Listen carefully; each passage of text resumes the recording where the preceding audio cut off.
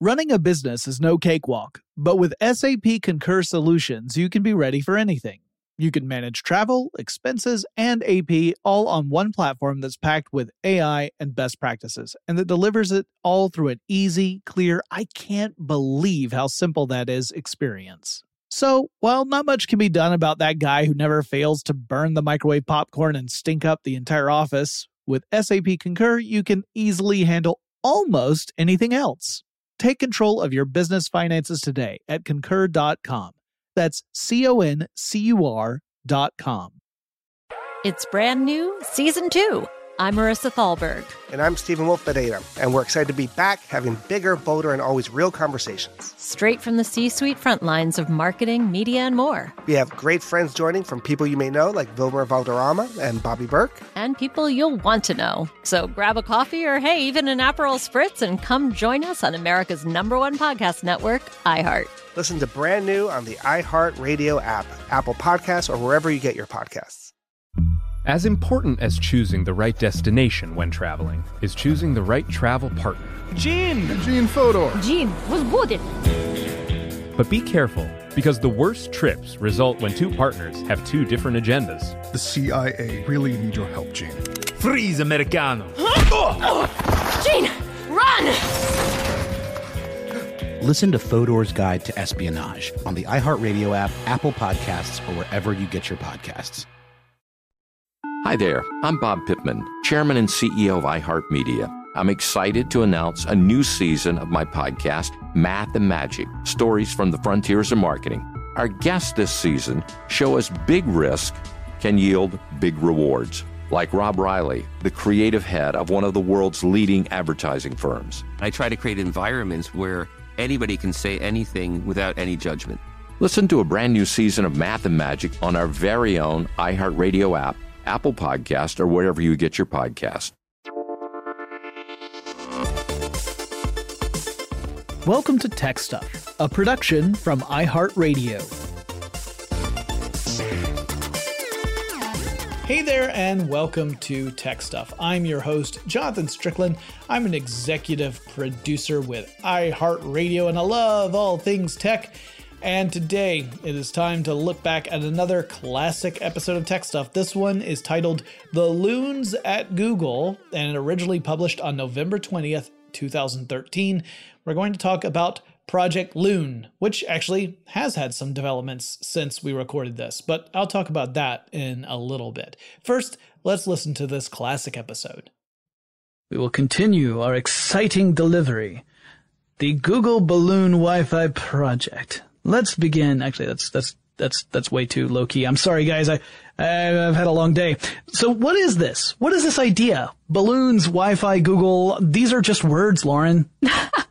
He's talking about Google Loon. And this entire project got started off because, according to Google, who would probably know, about 2/3 of the world's population, some 5 to 6 billion people, don't have internet access. Yeah. And I mean, they're not talking like their Wi-Fi is down today. No, they have no internet access. Zero way to get to the internet. And so Google, this team at Google, which we will talk about later, came up with this concept that they could have a network of balloons providing Wi-Fi access. Yeah, so you're creating this radio wave network, and instead of building towers like you would with a 3G or 4G type thing, so that way we would normally build a tower right in the middle of nowhere, and then have a network of towers, and that would be your cellular network, or it'd be your 4G network or whatever, and that's how you would get access to the internet. But this is that's expensive, and that's infrastructure, and you have to figure out where to build things. You've got to get the permission to build where you want to build. Some of these places might be really remote, and it might be difficult to build out that far. The use of some of the radio signals can get tricky sometimes. So what if you were instead to have everything that would be mounted on a tower held by a balloon, a giant balloon that could fly at incredible altitudes and provide internet service. And bounce internet signals around, to the balloons, and then to receivers on the ground, antenna that are privately owned. Yeah, so this is all part of a division within Google called Google X. Right. And Google X is kind of the super secret division of Google. Skunkworks. Yeah, Skunkworks. That's a preview for an upcoming episode. But yeah, it's what would be used as a way of doing rapid research and development on projects. And in fact, the guy who is essentially, Sergey Brin is really in charge of Google X, but there are other people who oversee these projects. Their role, supposedly, is that they look at projects and look for reasons to kill them. And says that, we kill projects really quickly, and you have to be able to justify your project. Prove its worthfulness. Exactly. Worthfulness. That's a great word. Yeah, full of worth is what we're looking for.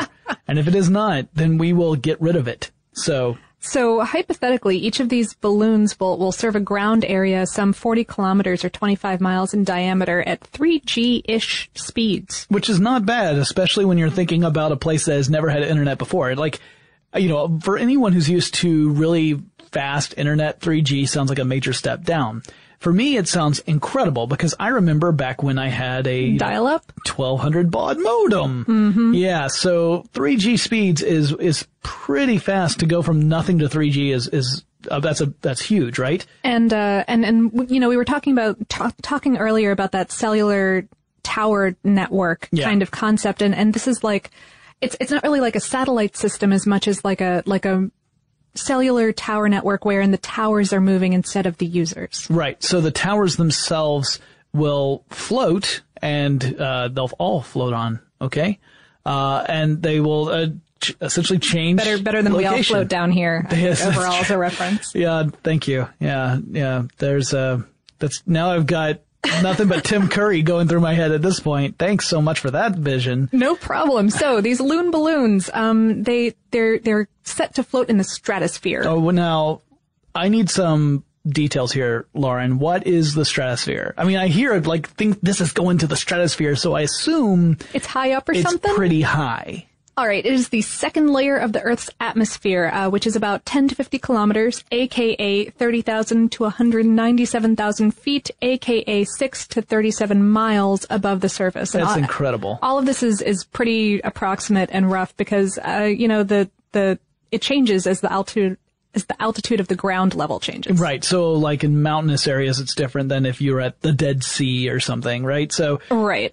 Or Death Valley is really what I was thinking of. But anyway, so. I'm sure the Dead Sea is relatively low too. Yeah. It's not high up on my list. At any rate, it's a good spot to locate this, right? Because at that level, you're really floating above weather patterns. Right? Right. Most of the clouds and everything, all the storms and stuff are going to happen in the troposphere, which is, where we are. Yep. So that's the stuff that's all around us. And above the stratosphere is the mesosphere. Right. And so we've got this region where if the balloons are traveling through this, they're going to avoid all those storms. It's also important because, as I understand it, when we get to it, their power source is going to be heavily depend upon not having clouds in the way. Absolutely. It's also above most birds and jet planes, so you're going to avoid interference with that stuff. Right, yeah, because most commercial jets travel at around 35,000 feet or so. So if it's in the stratosphere at, 100,000 feet, it's well over what most commercial jets are traveling at. Even at 100,000, you're even talking about higher than most surveillance vehicles, unless there's some secret ones out there that we don't know about, which is totally possible. Entirely possible. I've never been to Telescope that way myself, so it's hard for me to say. Yeah. They're supposed to be right around 20 kilometers or 66,000 feet or 12 miles above the surface. So not quite at that 100,000 mile mark, but pretty high up. Yeah, really high up. So Now, it is called the stratosphere, and this is important. It's not just useless weather-related information because it's stratified or layered in temperature, getting warmer as it goes higher. Now, the troposphere where we are gets colder as it goes higher. Mm-hmm. So this is a little bit of a difference. And thanks to that temperature differentiation, the layers are going to contain different currents of relatively slow winds that are going in different directions. So, in other words, if you are able to control the altitude of a balloon, you would be able to change direction. Right, to get it into those different airstreams and move it around pretty much as you please. That will also come into play in a little bit. That was just a little teaser. It's also where the ozone layer is, right? That is correct. So this is obviously, for those of you who were around in the 80s and you remember hearing about the ozone layer every day, getting destroyed by all of our hairspray, this is the layer of the atmosphere where you would find the ozone layer. By the way, that also is why, you hear about stuff that produces ozone and people talk about how that's bad, and you might get a mixed reaction there. You're thinking, wait, I remember the ozone layer was going away and that was bad, but now there's these other things that make ozone and that's bad. And it's because of the location of the ozone layers, the stratosphere. That's where it's useful for us. But ozone down here in the troposphere is bad news and not useful for us. So that's why it gets a little confusing. So it's a pretty elegant system. The basic concept is if you launch these balloons, then, and we will get into the construction of those in just a moment, then you can use these air currents to let them travel basically as they will, but in a relatively controlled manner. Right. So if it starts going too far off, you can change the altitude of the balloon using whatever control mechanism you've set up. And then that way it will drift in a different direction, hopefully back toward where you want it to go. But if you were able to make a large enough network of these, then presumably you could just allow them to drift across the countryside because another one would pick up the slack from where the first one left off. Yeah, creating a more or less continuous ring of connectivity. That is also pretty amazing. Just imagining this ring of balloons circling the globe and slowly providing Wi-Fi to everybody. So let's talk about what these things are actually made out of. So it's not like a balloon that you would find at a kid's birthday party. Not exactly, no. Yeah. Okay, so it's going to consist of the balloon itself is called the envelope, and that's made of sheets of polyethylene plastic, which is a really large family of plastics with a whole range of flexibilities and other properties. It's used for everything from like film to juice bottles, cable jacketing, car bumpers, and plastic shopping bags, which the team says the balloons are really similar to, if some 3 times thicker. Yeah, the bags are 3 times thicker, I should say, because the balloon is 3 mil thick. Now, mil is actually a measurement here. We're talking about 0.076 millimeters. That's how thin this envelope is. 0.076 millimeters. Now, that is incredibly thin. This polyethylene sheet is very, very vulnerable, so you have to be very careful when you unfold it before you inflate it, obviously, because otherwise just the tiniest problem, you end up with a big rip in it. This, by the way, is very similar to the balloon that was used by Felix Baumgartner, who did his space jump, where he flew as high up as anyone had ever done in a balloon, and higher, in fact, and set a world record, and then jumped out of the balloon to plummet to the earth, because that's what sane people do.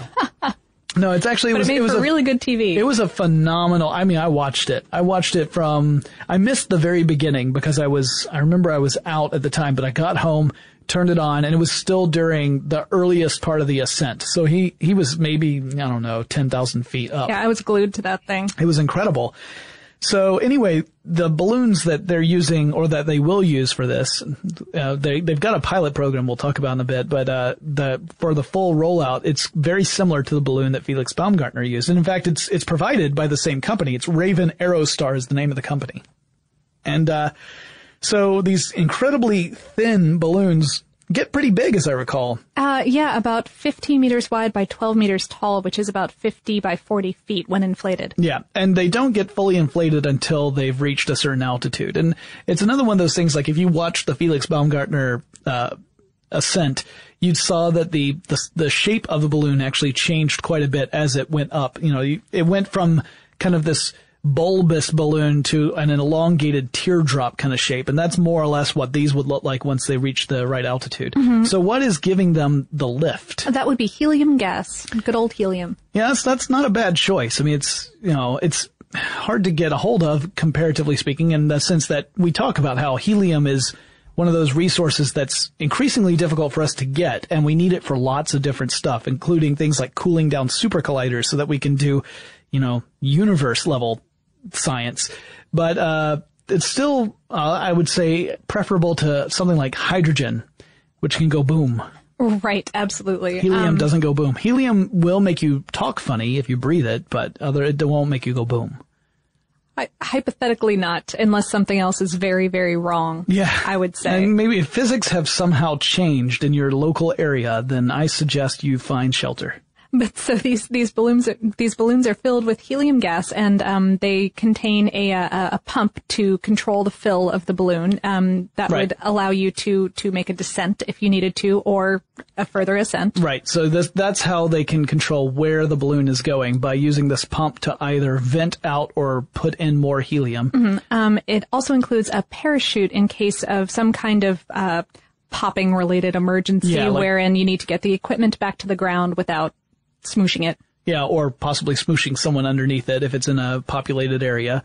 So that makes sense. And then what I love about this is that how do you power the electronics? I mean, obviously you've got some sort of transmitter and a receiver up there. You would have to, right? So the receiver is going to take the information that's been essentially broadcast out from the user, and then transmit the new information down to the user, and that's how you get your internet access. But that means that you have to get electricity somewhere, because these things just don't run on helium. And the pump doesn't run on helium itself. That's a good point. Right. So, and that would be, I mean, if you were doing this in Victorian times, you would have a really fancy steam engine, I'm sure. That would need an enormous balloon.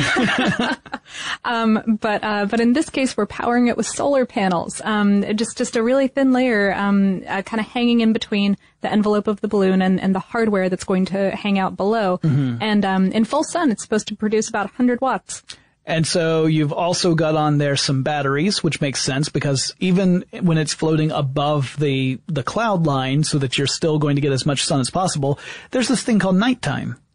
Right. So the Boxo hardware that floats, or doesn't float, it's attached below the solar panels, is going to contain some rechargeable batteries for that whole wacky nighttime thing. All right. And what does what kind of software are we talking about? What's the operating system? It's Linux-based. Linux-based. Well, that makes sense. I mean, so is Android, really. Android is a variation of Linux, so that makes sense to me. And it's got GPS on it, so it knows where it is, which is important, because obviously you're going to have ground teams monitoring these balloons to make sure that they're operational and that they are where they're supposed to be. They can also send some commands to the balloons if needed. Yep. Which, again, could be important if you need to change the altitude.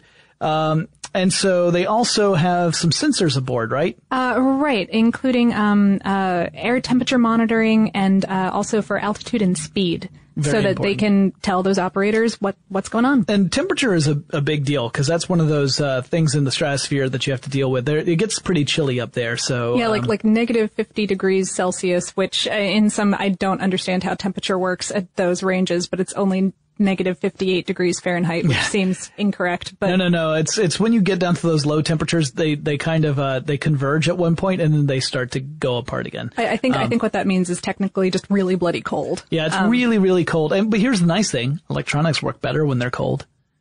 So yes, there's that. But also important for that air temperature is to figure out what if you are for some reason not picking up what speed you're going or what direction you're going correctly, you can use that air temperature to help guide the balloon into the correct airstream. Gotcha. All right, and then you have the radio antennas themselves, the actual antennas that end up receiving and transmitting the information to the users on the ground. Yeah, that's kind of interesting. I saw a picture of the ones that were on the ground that they look a little weird. Yeah, they're kind of basketball shaped, and this is a specific design point that they created, because when you've got this bulbous antenna, it should hypothetically help send and capture signals between the balloons, even when the angles are very awkward. Right, so you don't have to have it as directional as you would with a regular antenna. Mm-hmm. So, in order to launch one of these balloons, you have to have a team of at least 6 people. So that includes a launch commander and a coordination team at mission control. I love that they have a mission control. But yeah, it takes 6 people to launch one of these. So, I mean, it's not something that you can fully automate. Like I said, just the fact that the balloon itself is so delicate means that you have to take great care. I remember watching that video of the team for Felix Baumgartner's ascent, where they were very carefully unrolling the balloon, and everyone was being extra sensitive about it, because even the smallest tear could mean disaster. Same sort of thing for these balloons. Hey guys, I know it might be a little loony of 2020 Jonathan to bust in here, but we need to take a quick break. Running a business is no cakewalk. There is a ton to keep track of. Employees to keep happy, spending to control, travel to plan, and on top of it all, nobody knows exactly what the future holds. Your finance team always has to be ready to change. But with SAP Concur Solutions, you can be ready for anything. You can manage travel, expenses, and AP all on one platform that's packed with AI and best practices, and that delivers it all through an easy, clear, I can't believe how simple that is experience. And you can finally say goodbye to the costly mistakes and risks that come from manual work and spreadsheets. So, while not much can be done about that guy who never fails to burn the microwave popcorn and stink up the entire office, with SAP Concur, you can easily handle almost anything else. Take control of your business finances today at Concur.com. That's CONCUR.com. Hey, I'm Jay Shetty, and I'm the host of On Purpose. On Purpose's mission is to create impactful conversations to help you become happier, healthier, and more healed. This week, I talked to Tiffany Haddish in a hilarious, deep, thoughtful interview where we dive into family trauma, grief, sobriety, love, and dating. You'll be laughing, crying, and have so many impactful takeaways after this interview. I had this, homie lover friend for a long time. He's very disrespectful to me, very kind of messed up to me. But in my mind, we could get married. We have the most beautiful babies. He handsome. I'm pretty. It would be so cool. He's smart and intellectual. I'm kind of smart, I think. It would be fun. We have the best conversations. We have fun, but then he would treat me like crap. Listen to On Purpose with Jay Shetty on the iHeartRadio app, Apple Podcast, or wherever you get your podcasts. Trust me, you won't want to miss this one. Every week on Talk Easy with Sam Fragoso, I invite an artist, writer, or politician to come to the table and speak from the heart in ways I imagine you haven't heard from them before. Some of my favorites are with Tom Hanks, Margaret Atwood, Questlove, Cate Blanchett, and Oscar Isaac. If that sounds like a varied group of people, it's because it is. I always wanted to make a show where one week we could sit with a politician like Beto O'Rourke, the next an author like Min Jin Lee, or TV titans like Bill Hader and Quinta Brunson. Basically, this is a podcast driven by curiosity and an abundance of research. Conversations where people actually start to sound like people. In recent weeks, I sat with Dan Levy, Ava DuVernay, Benny Safdie, and the editor of The New Yorker, David Remnick. You can listen to Talk Easy with Sam Fragoso on the iHeartRadio app, Apple Podcasts, or wherever you get your podcasts. I hope to see you there. Hi there, I'm Bob Pittman, Chairman and CEO of iHeartMedia. Welcome to Math and Magic, Stories from the Frontiers of Marketing. This week, I'm talking to the one and only Ryan Seacrest. Love the connection to people. I think at the core, what I get excited about, what gets me up in the morning, is connecting with people in an unscripted, unvarnished way. Is getting to say something to them, hear back from them, know that I'm part of the routine, and I look forward to getting on the air. I look forward to it. In these exciting times, we're looking to the math, the strategy and analytics, and the magic, the creative spark, more than ever. Listen to Math and Magic on our very own iHeartRadio app, Apple Podcast, or wherever you get your podcast. All right, so we're back. Let's talk about some of the challenges Google faces with this program. Right. So the stratosphere is not really the most friendly environment to work in necessarily. The air pressure is about 1% that of sea level. We talked about the temperature. Yeah. It's a little bit chilly up there.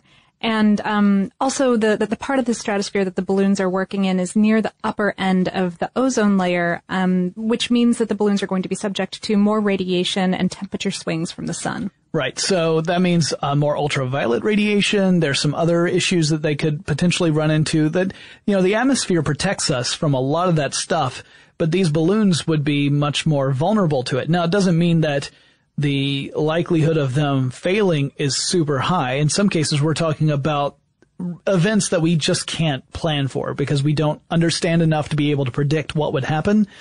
but it does mean it's something that could potentially impact the project. Right. It basically just means that they need to think about how to make the equipment a little bit sturdier than they normally would for something ground-based, right. And which will impact the cost. And Google, of course, is really interested in making these as cheap as possible to be able to provide this service to as many people as possible. Right. So keeping it cheap and durable, that's a huge challenge, right? Because those two things don't normally go hand in hand. No. Cheap and it'll last forever, not something we see very frequently. However, to offset some of those costs, they are collaborating with NOAA. It's the National Oceanographic and Atmospheric Administration. Thank you. Yes. They're in return for giving NOAA some data about the wind patterns that they're picking up from all of these balloons being up there. NOAA is helping them out a little bit with funding and. Oh, interesting. So it really is a great collaborative project there. Yeah. They're also getting a little bit of information about them because, of course, NOAA has a whole lot of weather balloons, and so they're getting some good info about how to construct these things. Now, I've got another question for you, Lauren. So if I'm understanding this correctly, we've got these balloons floating around the stratosphere. They are obviously mobile, so the stratosphere will be pushing them around. The winds, even though they're moving slowly, will still push these balloons around. Wouldn't that mean that there'd be the possibility occasionally that I might not have a balloon that's in range of me? Absolutely, and part of that is going to be covered by that bulbous antenna design, but they're also collaborating with a bunch of ground-based internet service providers in order to help fill in the coverage and create a more continuous network. Also, they're looking to get like 400 to 500 balloons for a single latitude, so hopefully they would be able to provide a pretty good coverage there. Okay. But there's also some international laws to worry about. In these are modern times, I can imagine that some countries might not be excited about internet-based things flying through their airspace. Yeah, I think anytime you are flying something over another sovereign nation's airspace and you are not part of that sovereign nation, there's already a level of trust that you are asking for. That's a big request. And then on top of it, we're talking about a communication system. That's right. Really what the internet is. And something run by Google, which may or may not share information with the NSA. And may or may not knowingly share information with the NSA, because there's a lot of information. Ever since we did our NSA episode, we've had people say, you need to update that because all this other information that's come out.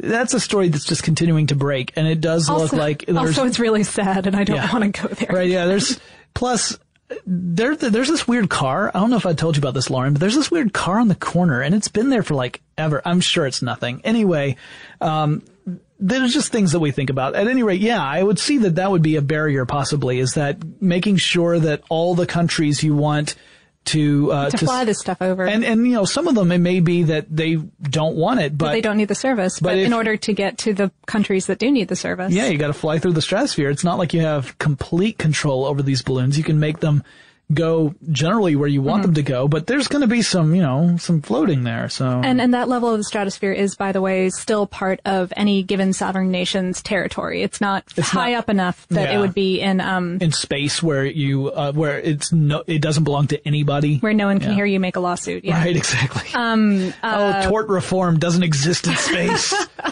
There are a few naysayers. Bill Gates made a really awesomely scathing comment. This is kind of terrible, but I love it. All right. So he was basically saying that there are really bigger problems to worry about in third world countries other than internet service. According to Tech Radar, he said, yeah, when you're dying of malaria, I suppose you'll look up and see that balloon, and I'm not sure how it'll help you. When a kid gets diarrhea, no, there's no website to fix that. So, I have this gentle message for Mr. Bill Gates. Mr. Bill Gates, I would go so far as to suggest that solving the world's problems is not a zero-sum game. And therefore, concentrating on one problem does not necessarily mean you cannot also contribute effort towards solving another problem. And that we do not live in a world where we have to pick and choose which problems we solve. We in fact live in a world where we have the capability of addressing many problems simultaneously. So I think it's okay for Google to address the access to internet problem, and it doesn't suggest that Google does not care about these other issues. Rather, it says we can do all of this if we put our minds to it. That's all I have to say about that. Although I will point out that Google has also said that by 2016, they expect the internet to generate $4.2 trillion in value, doubling what it was in 2012. Oh my goodness. Meaning that if you are not part of the internet, then you're kind of not making the money that you would need to address some of these problems. So perhaps by getting this access, countries that are experiencing really serious issues well beyond internet access could maybe move toward addressing those problems as well with this new beneficial tool called the internet. Just throwing it out there. Yeah, that's getting business and education and stuff like that at the ground level is probably a really big block right now to some of these populations' entrance into. To be fair, Bill Gates is probably still a little ticked off that Microsoft got on the internet game way too late, and that was his fault. So, I mean, that's probably some sour grapes there, I'm just saying. Possibly. Also, I need a cookie. I'm getting grouchy. We have a bit more to say about Project Loon after this short break. Running a business is no cakewalk. There is a ton to keep track of. Employees to keep happy, spending to control, travel to plan, and on top of it all, nobody knows exactly what the future holds.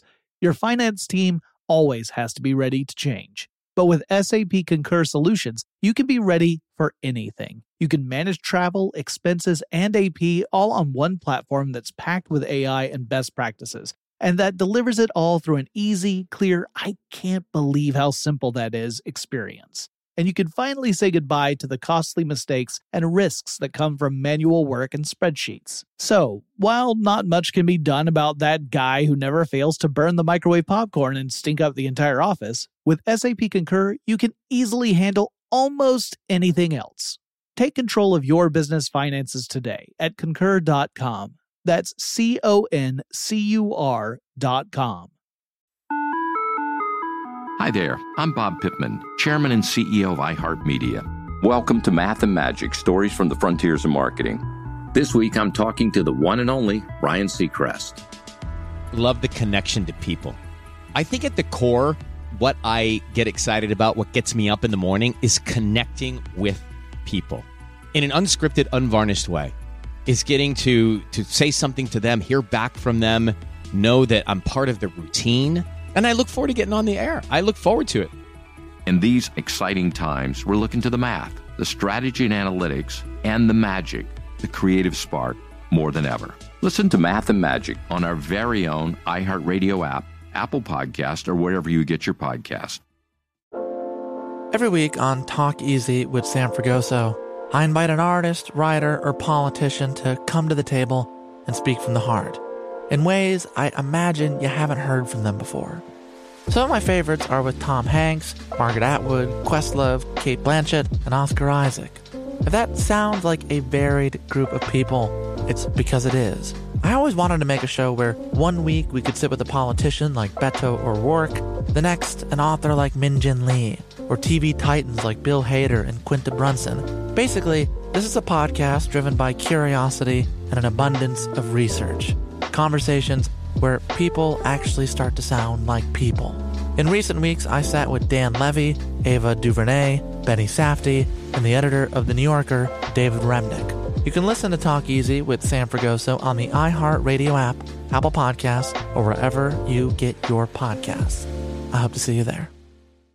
Hey, I'm Jay Shetty, and I'm the host of On Purpose. On Purpose's mission is to create impactful conversations to help you become happier, healthier, and more healed. This week, I talked to Tiffany Haddish in a hilarious, deep, thoughtful interview where we dive into family trauma, grief, sobriety, love, and dating. You'll be laughing, crying, and have so many impactful takeaways after this interview. I had this, homie lover friend for a long time. He's very disrespectful to me, very kind of messed up to me. But in my mind, we could get married. We had the most beautiful babies. He handsome. I'm pretty. It would be so cool. He's smart and intellectual. I'm kind of smart, I think. It would be fun. We have the best conversations. We have fun, but then he would treat me like crap. Listen to On Purpose with Jay Shetty on the iHeartRadio app, Apple Podcast, or wherever you get your podcasts. Trust me, you won't want to miss this one. let's talk about the staff working on this project and a little bit into the future. Okay. All right. So the project is being headed by one Mike Cassidy, previously the founder of a search engine direct hit, which sold to Ask Jeeves for like $500 million back in the year 2000. Change. Nothing. Yeah. And Rich Duvall, formerly of Apple's tech advancement crew, both of whom matriculated at MIT. And Rich Duvall, I believe, is in fact the person I was referring to who would be looking at projects and saying, this needs to be proven to be worthwhile or it gets axed. And so far, Google Loon has crossed that threshold where it's okay. It's above the line. It's floating over it, you might say. You might. Because it's a balloon. Goodness my gracious. Okay. They began testing prototypes out in Central Valley, California in 2011, and once they had some good ones, a pilot test was conducted in June 2013 out in Christchurch and Canterbury, New Zealand. Ah, yes. So now they're as I recall, they did that test. Now they're kind of fine-tuning everything, right? Right. They're back in Central Valley as of this podcast. I think they've actually just launched a full pilot program according to their own website. So that's like breaking news as of the recording of this podcast. Oh, I did not read that, but that's awesome. Yeah, it's on their website. They talk about the pilot program is in place. It says our pilot test began this week. We launched 30 balloons. So there you go. But I think there's no date on that website, so it might be that announcement is actually the test that you're talking about here. Yeah. So, I'm willing to guess that that's probably the case, and that it's, since there is no date there, they didn't literally launch it this week. Either way, they are hoping to launch a wide-scale test around the 35th to 40th parallel south, providing service to like New Zealand, Australia, Uruguay, Chile, Argentina, South Africa, that kind of band. Yeah, and then they're talking there about 300 to 400 balloons, which is far more than 30. So I am now convinced that 30 one I was talking about a second ago was the June test. Yeah, well, there's no date on when they're planning on launching this. Everything is still in testing right now. They're working on designs that will stay in the air longer for up to about 100 days at a time without needing to be serviced. So their pilot test began with 30 balloons that they launched from Tekapo, which is an area in New Zealand, on New Zealand's South Island, in fact. And there's an article in Wired that is a blast to read where they talk about the pilot program and what it was like to be approached by Google. So the first civilian who got access secretly to this, his name is Charles Nimmo, and the very first site he visited was Google. He thought it was only fair. But then the second family, actually, that got access was a New Zealand family called the McKinseys. It was Hayden and Anna McKinsey. And Hayden McKinsey told Wired, he said that he was approached by mysterious dudes who said that they wanted to have him be part of a test, but they couldn't tell him what the test was until he had agreed to be part of a test. And then he couldn't talk about the test until they told him he could talk about the test. But he couldn't even know what the test was until he agreed to do it. Those guys in that car outside of our building said a really similar thing to me. We can't look at them because then they get scarier. Anyway, the test, gosh, I hope those guys in that car don't play a larger role in future podcasts. That would be terrible. It'd be dreadful. The mysterious dudes convinced the McKinseys that they weren't there to steal their brains or anything. And the McKinseys agreed. They said, all right, well, whatever this test is, let's try it out. So then the dudes went up and put this red basketball, or in the article, I think they said it was like a soccer ball size or football for those in New Zealand sized object, and put it on top of their house. Still didn't tell them what it was for. Totally left that part out. Left the house.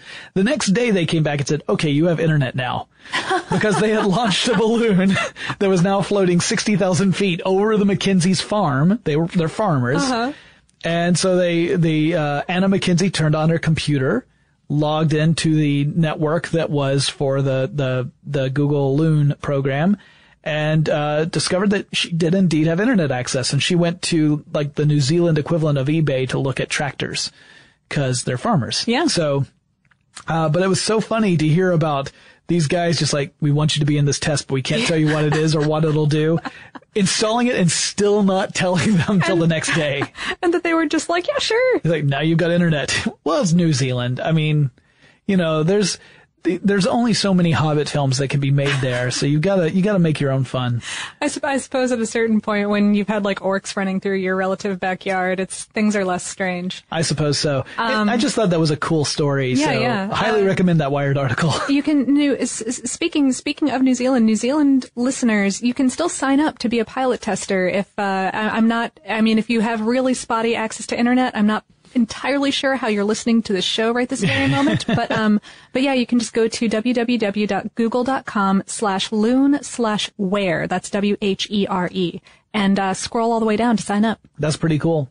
You know, this is a really neat project. I think it's one of those things where if it works, it's just going to be completely awesome to see that level of access suddenly becoming much more widespread. I really hope that it works out. And to me, what I like about it is that it's a really innovative approach to a problem. Right, yeah. I would never, ever have thought of anything like this. And, you know, a few people on the internet have said that, Loon is a really appropriate name for the project because it's crazy. So was going to the moon, and we did that. So, not me, personally. I haven't been. But yeah, gotta think forward. I think it's pretty exciting, and again, this really kind of illustrates how the culture at Google, and specifically the Google X division, really rewards innovation, and that they want people to think in new and interesting ways to come at problems from directions that you just wouldn't expect. Hey guys, Jonathan from 2020 here, and in the days since we recorded this episode, a lot of stuff's happened with Loon. Loon has become Loon LLC, a company under the Alphabet family of companies, of which Google is also a company. And that, in recent times, Loon has actually been deployed and various areas around the world. It's also provided endless hours of entertainment for yours truly, as people have misidentified Loon balloons as UFOs. They are not UFOs, they are IFOs. We have completely identified them. But in St. Louis, in Africa, in Texas, we've seen reports of people saying, hey, there's some sort of flying saucer or something up in the sky. And it turns out it's one of these balloons, which I find very interesting. But it's cool to be able to follow up on something that when we first covered it was still very much in the project stage, and it's now in a real-world deployment stage, although still very early in its life cycle. I am excited to see how this continues and how effective it ends up being. If you guys have suggestions for future topics of Tech Stuff, you should reach out to me on Twitter. The handle is TechStuffHSW, and I'll talk to you again really soon.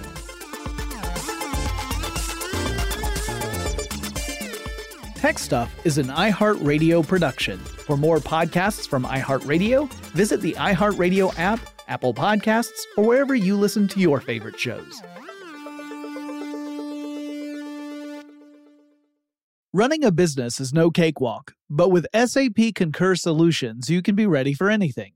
You can manage travel, expenses, and AP all on one platform that's packed with AI and best practices, and that delivers it all through an easy, clear, I can't believe how simple that is experience. So, while not much can be done about that guy who never fails to burn the microwave popcorn and stink up the entire office, with SAP Concur, you can easily handle almost anything else. Take control of your business finances today at Concur.com. That's CONCUR.com. It's brand new, Season 2. I'm Marissa Thalberg. And I'm Stephen Wolf-Bedeta. And we're excited to be back having bigger, bolder, and always real conversations. Straight from the C-suite front lines of marketing, media, and more. We have great friends joining from people you may know, like Wilmer Valderrama and Bobby Burke. And people you'll want to know. So grab a coffee or, hey, even an Aperol Spritz and come join us on America's #1 podcast network, iHeart. Listen to brand new on the iHeartRadio app, Apple Podcasts, or wherever you get your podcasts. As important as choosing the right destination when traveling is choosing the right travel partner. Gene Fodor. Gene, was будет? But be careful, Because the worst trips result when two partners have two different agendas. The CIA really need your help, Gene. Freeze, Americano! Gene, run! Listen to Fodor's Guide to Espionage on the iHeartRadio app, Apple Podcasts, or wherever you get your podcasts. Hi there, I'm Bob Pittman, Chairman and CEO of iHeartMedia. I'm excited to announce a new season of my podcast, Math and Magic, Stories from the Frontiers of Marketing. Our guests this season show us big risk can yield big rewards, like Rob Riley, the creative head of one of the world's leading advertising firms. I try to create environments where anybody can say anything without any judgment.